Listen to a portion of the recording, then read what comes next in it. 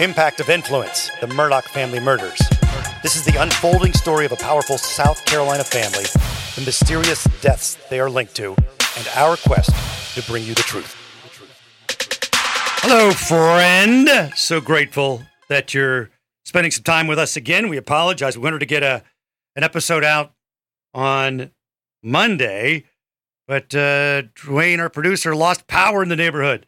But we're here now. It's Matt Harris and Seton Tucker, Murdaugh Podcast on Facebook, MurdaughPodcast.com, Matt Harris Podcast at gmail.com. And we know we've said we're going to get to all of your questions and all the comments you had. We're working our way through it because we're getting a lot more questions as the trial continues. So in this episode, we're going to bang out the testimony from Blanca that happened on the 10th.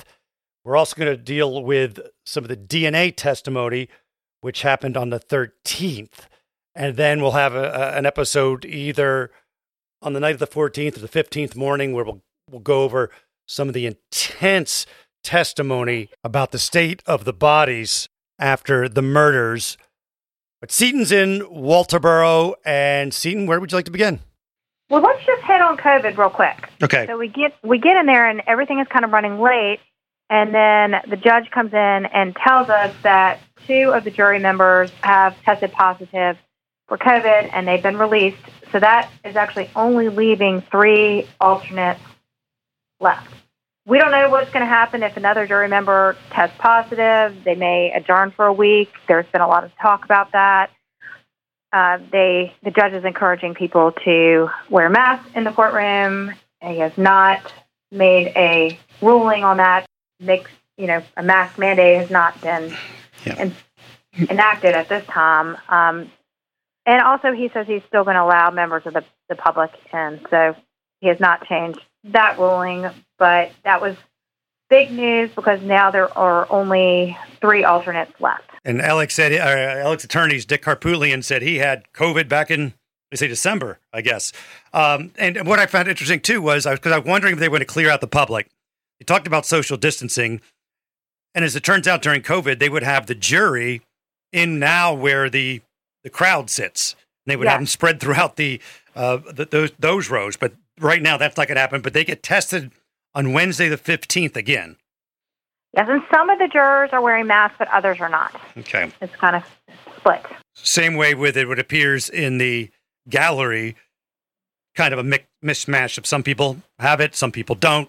But the jury, too, it's kind of they don't have them on, but they're going to go back in the jury room and have drinks and coffee and eat and whatever. So I think they're eventually going to breathe on each other. For sure. And remember, when we were filming the Oxygen special, that jury room is where we had lunch. And it's not a very big space. You're right. It is very small. I forgot about that. Yeah, good call. Let's go back to the previous Friday and some of the testimony we just didn't have a chance to get to. There was Matthew Wild, who was the FBI supervising special agent who did a bunch of cell phone data. And I don't think there was much in there because he just showed Alex's phone was in the general vicinity of the crime from 6:40 to 9:10. Then 9:12 to 9:18, the phone moved a little bit south of the property, so there could be something there, I guess. And then 9:20, it started moving toward his mom's house. Do you have the same kind of takeaway, that it was just kind of reinforcing the same timeline? It was. I didn't really have a lot to take away. I didn't really see a lot in there either, but also first thing Monday morning, we heard that GM has provided the state with additional information regarding Alex Tahoe. And I guess this is going to come in. The state provided it to the defense over the weekend, and the defense needs a few days to process it. And they said they didn't see anything in there that hurt them, and on a cursory look, and in fact, some things they believe may help them, but they need a chance for their experts to review that. So we should hear about this additional information provided by GM later in the week. And it was the GM thing was funny because, not funny, but the prosecution had requested this months ago, and they were talking about somebody must have been watching the trial. Dick Harpootlian goes, and I guess they decided we'll press this button. Now we got all this information. And so it cranked out all the information. We'll see how much of that is useful. And they did say that the trial is still on track for the prosecution to rest their case on Wednesday, even with this new data. Wednesday the 15th.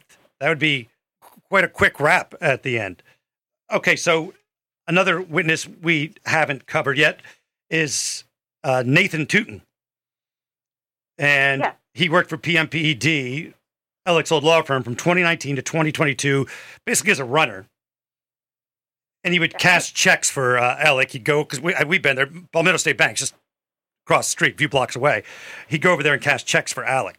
Yeah, and it brings up some names about cashing checks. He said that he saw Gregory Alexander, who's the police chief at Yemassee, who we've seen a lot of rumors about. He's the guy who, I guess, Alec gave him a check for, I believe it was $5,000, and he said it was a loan to his parents. So a lot of people have speculated that maybe he was involved in some sort of cleanup. So but it's funny, when Tootin is asked about him, he says, I'm not implying anything. And then did you catch the quote when they says, what did you do when you went to the bank and were told to cash the checks? And he says, I cashed the checks, yes. Well, you were talking about a minute ago about implying anything, because on Cross they were saying, are you implying that Alec gave money to Corey Fleming, Gregory Alexander, Chris Wilson? And he's like, I'm not implying anything. That's what you were referring to about maybe a payoff going on there. But it is interesting, the people that were in there, especially the Yemassee police chief. I mean, there could be reasons, I guess. He's visiting, he's for friends, but there's been some controversy with that police chief and ethics issues over the years. We will see if that goes anywhere. I doubt if it will go anywhere. And another thing I noted was that Tootin described the relationship between Maggie and Alec as good, and Paul's relationship with his dad as loving. So another one of the prosecution witnesses who is not saying they're seeing any sort of signs of marital distress or family distress. Tootin did say that Alec really, really wanted to clear Paul's name, but he also said with Paul gone, he could beat the boat case. Yeah, I noticed that. I thought that was really strange. Yes, it was. And it looked like, to me, just by body language and whatever that's worth, but Nathan Tootin did not seem at all pleased with the defense. He just like, I don't want to talk to you guys. He did seem to have an angry demeanor. And maybe some of that was, did you notice that he actually worked with Jeannie Seckinger, the CFO of PMPD, to kind of help uncover some of these financial crimes? He was in charge of looking through stuff. So, that's a good point. So he's probably just angry about the whole situation, and justifiably, I might add, about the whole thing. Let's go to Blanca, Blanca Simpson, who held a lot of jobs in her life. Very intriguing life she's lived, military and Department of Corrections, and did a lot of interpreting throughout the years. And she described herself as the family friend who also did cleaning and laundry and cooking and errands and all that sort of thing. She met Alec, I guess, because she was helping a friend out who needed a lawyer, and she spoke Spanish. Her friend did not. That's her native language. And so that's how she came to meet Alec, and then she did work with him on translating for some non-English speaking clients. But when she first started working for them, it was shortly after the house fire at their Holly Street home in Hampton. Which is interesting, because I want you to cover that, because I got a lot of listener questions about how they just flew past this, their house being on fire, and you have information on that. So according to my source, there was a contractor who was working for the family, and he was charged with this crime, but it was ultimately dismissed. And if you go to his website, you can see that he has a long history of criminal charges related to not paying his workers. And he was also sued by Alec and Maggie in relation to this.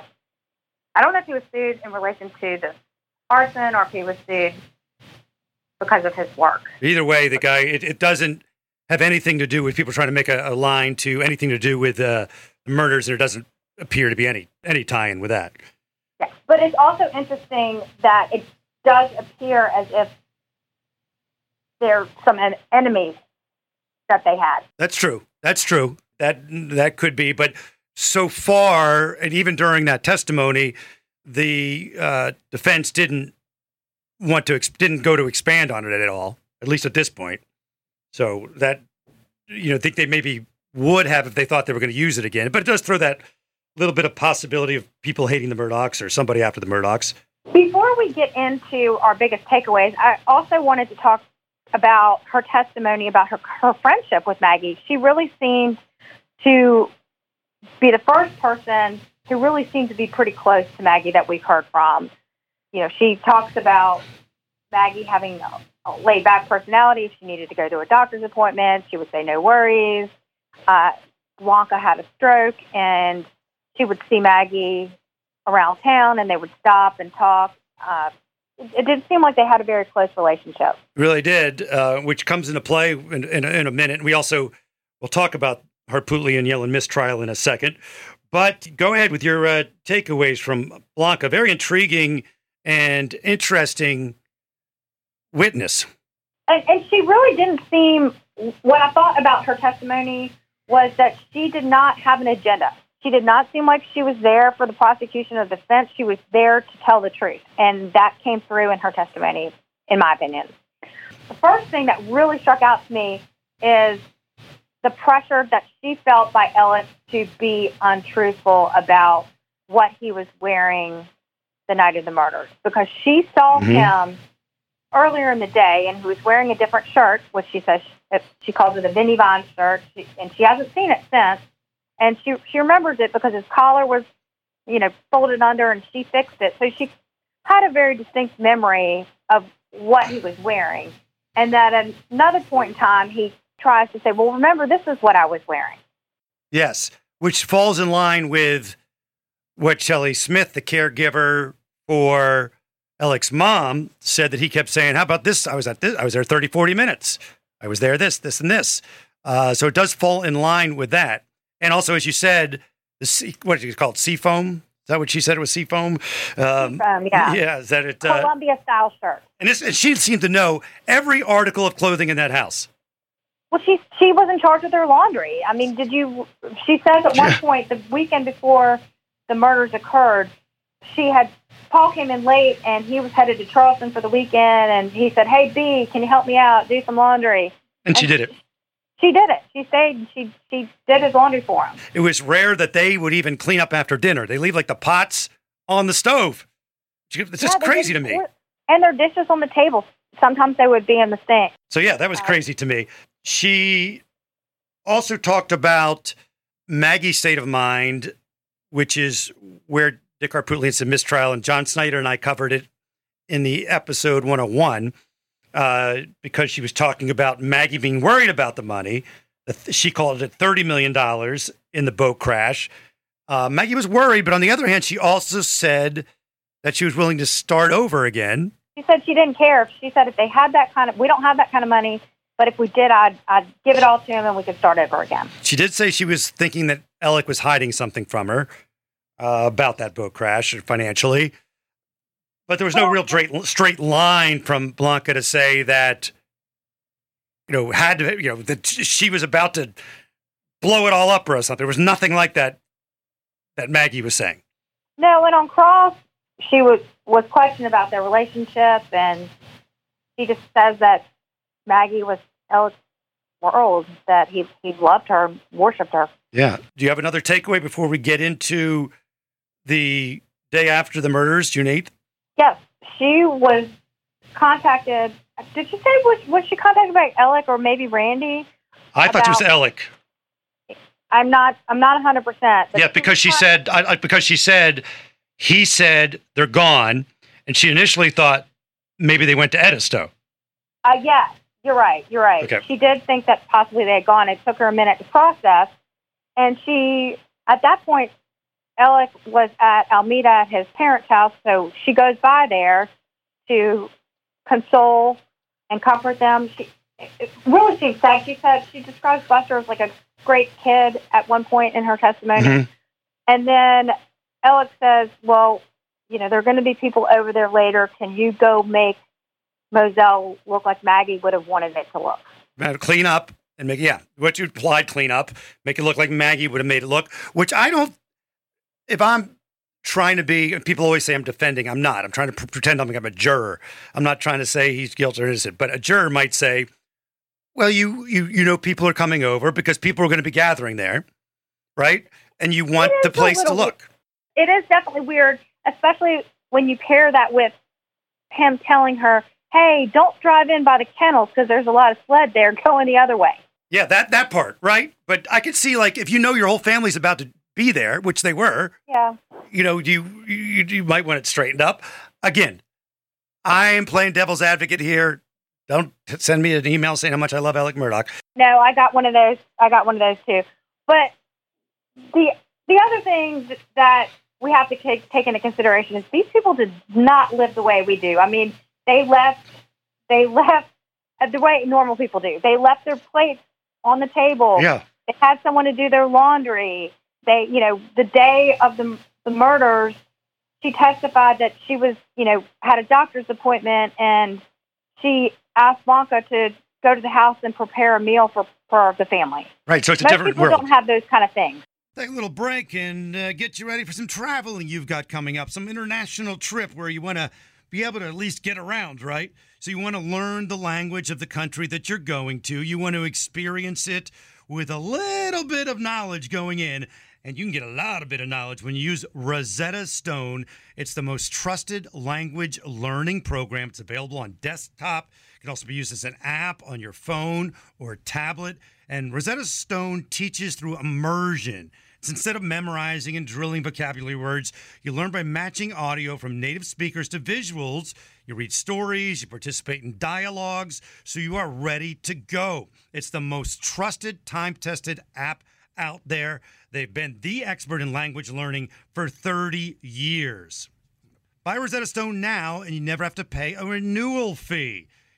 Don't put off learning that language. There's no better time than right now to get started. For a very limited time, Impact of Influence listeners can get Rosetta Stone's lifetime membership for 40% off. That's 40% off unlimited access to 25 language courses for the rest of your life.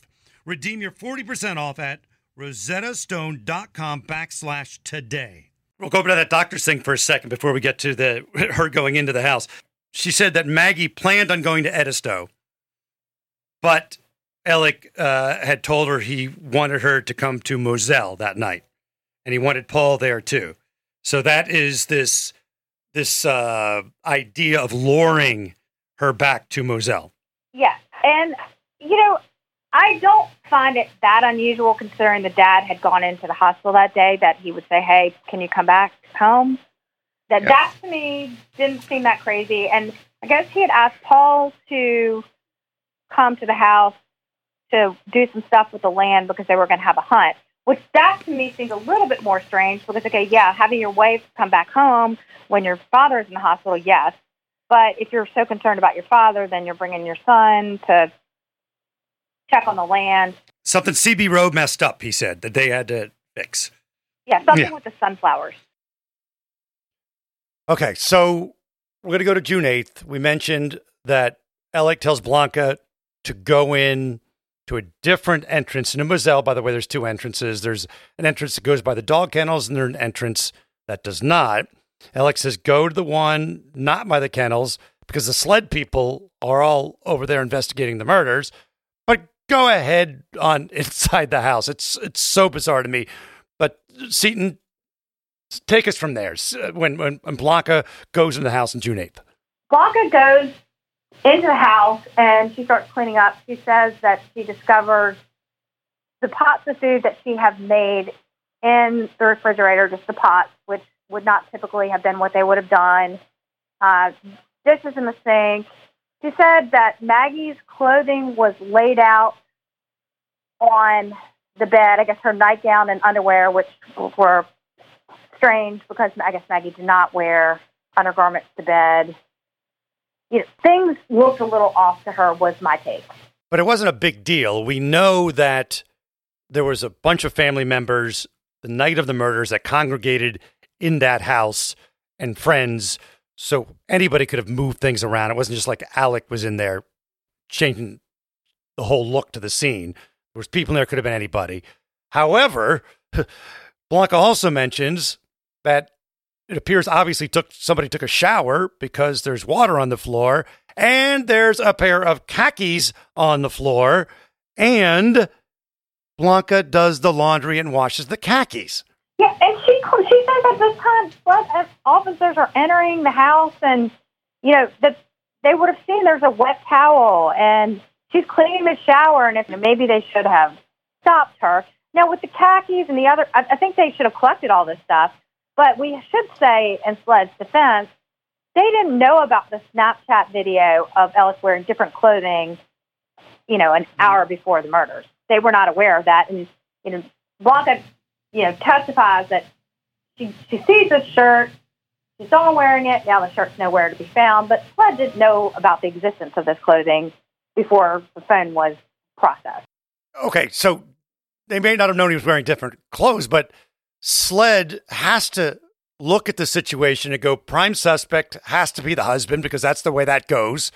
And they see this person in there cleaning what obviously could be evidence, cleaning the bathroom, cleaning up, doing laundry. I mean, that just blows your mind. It seems very strange that SLED would not ask her to do that. And then Bianca stayed on with Alec after the murder to help him out, and Alec never spent the night again at Moselle, and her husband, who is in law enforcement, Blanca and her husband stayed at Moselle. So at one point, she is asked to go pick up Maggie's car from where it's impounded, and she goes and she picks up the car and she's cleaning it, and she discovers Maggie's wedding ring in the car, which, two things about that. One, why didn't any law enforcement discover this ring? Why is Blanca finding the ring? And also, why was Maggie not wearing her ring? Now, we do know that Maggie was getting a manicure that day, so that could be why the ring is off. Yes. And so it is feasible that you would take off your ring because you're getting a manicure and you don't want to get all the lotion or whatever dust on your ring. I mean, that's possible. But the important thing is here, SLED was supposed to have checked the car and they didn't find the ring. SLED allowed Blanca to clean and do laundry in the Moselle house. And side note, we now know Blanca has Bubba the dog. You know what? One other thing I think we should mention about Bubba is we hear from Tootin about Bubba, and Tootin asked, because Tootin was a friend of Paul's as well, and so he would go to Moselle quite often, and he talked about the cleaning procedures, and would you have taken, if you're going to hose out the kennels, would you have taken the dog bed out? Well, she said yes, and we know from earlier testimony that there was water found around Paul's body, and whether there was some sort of attempt to clean up or whether somebody was cleaning the kennels out, we don't know, but the dog bed was still, there's dog house in the kennel, and the dog bed was still in there, and according to Tootin, you would have taken the dog bed out. And also, the chicken. We heard this video where there's the chicken that Bubba had the chicken in the mouth, and the chicken was laying on top of the dog house. And Tootin also testified that if Bubba wanted to get away, Bubba would get away. And so I think that's going to come into play about the timeline, whether if Alec got the chicken away from Bubba, he would have had to chase Bubba down, and that shortens the timeline even further. All right, let's move to the testimony about DNA on Maggie and Paul and various items. It was really mind-numbing, confusing, and boring, and I guess they had to get it into evidence by putting it in the court record, but I heard some talking heads on TV say they thought the prosecution just went too deep. Well, what did you think, Seaton? I was in court for this. It was very long. We went through all of these different cuttings, and you would hear that it could have, the probability of it being Maggie is quadruple times, combined with Alec, quadruple times, but they never really did a job tying it up. And, maybe a SLED officer is going to testify after this and tie it all together for us. Yeah, we hear that there will be a SLED agent will tie it all together. Let's move to cross on the DNA expert. And one of the big things that media is screaming about is the fingernail clippings of Maggie. There was an unidentified male's DNA, and people are saying, CB Rowe, CB Rowe. I didn't see it that way. How did you see it? My take on that was CB Rowe. It was very unlikely that it was CB Rowe, but more importantly, there is an unidentified male DNA under Maggie's fingernails. And I have almost the exact way the expert said was, it's more likely than not that it's someone other than CB Rowe. Now, some media ran with this, it's CB Rowe, and it still could be, he's not ruled out, but it's more likely it's another unidentified male. And Alec and Paul were both excluded as people who could have contributed to this DNA under her fingernails. And it was brought up that Maggie had a manicure that day, so the nails would have been assumed to have been clean, but the expert said they have no idea when or where or how she got that unidentified male DNA under her nails. Yeah, that was a big takeaway. And they kind of go into the shirt, which, in Sled's defense, I think this white T-shirt that they processed, they thought Alec could have potentially been wearing this at the time of the murder. They weren't sure. So they test the shirt, and then on cross, they go through, there's 74 samples taken that they ran through this hemotrace test, and which would show blood. And all 74 samples were negative for blood on the shirt. Over 74, and the T-shirt, which was kind of an interesting thing, the T-shirt he was wearing was from a fishing boat. And so they're saying, couldn't this spatter have been a result of fish blood?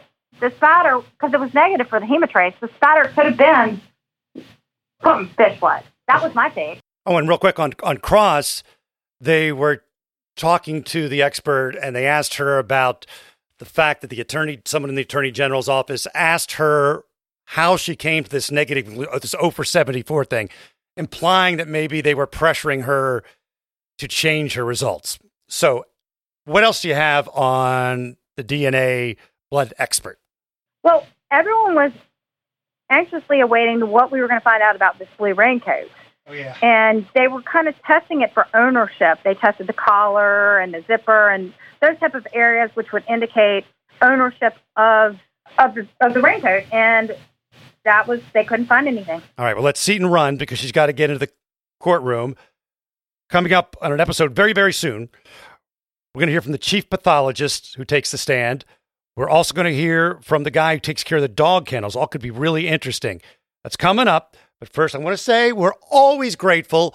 We'd love it if you would leave a comment, rate, follow, share the episode. I want to thank Court TV and Vinny Politan, who continues to have me on from 8 to 9 in his closing argument show.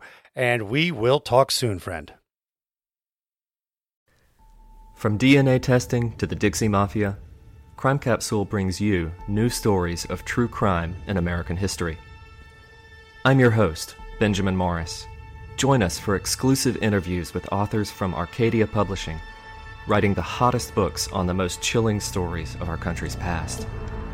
You can find us wherever you get your favorite podcasts or on evergreenpodcasts.com. Crime Capsule.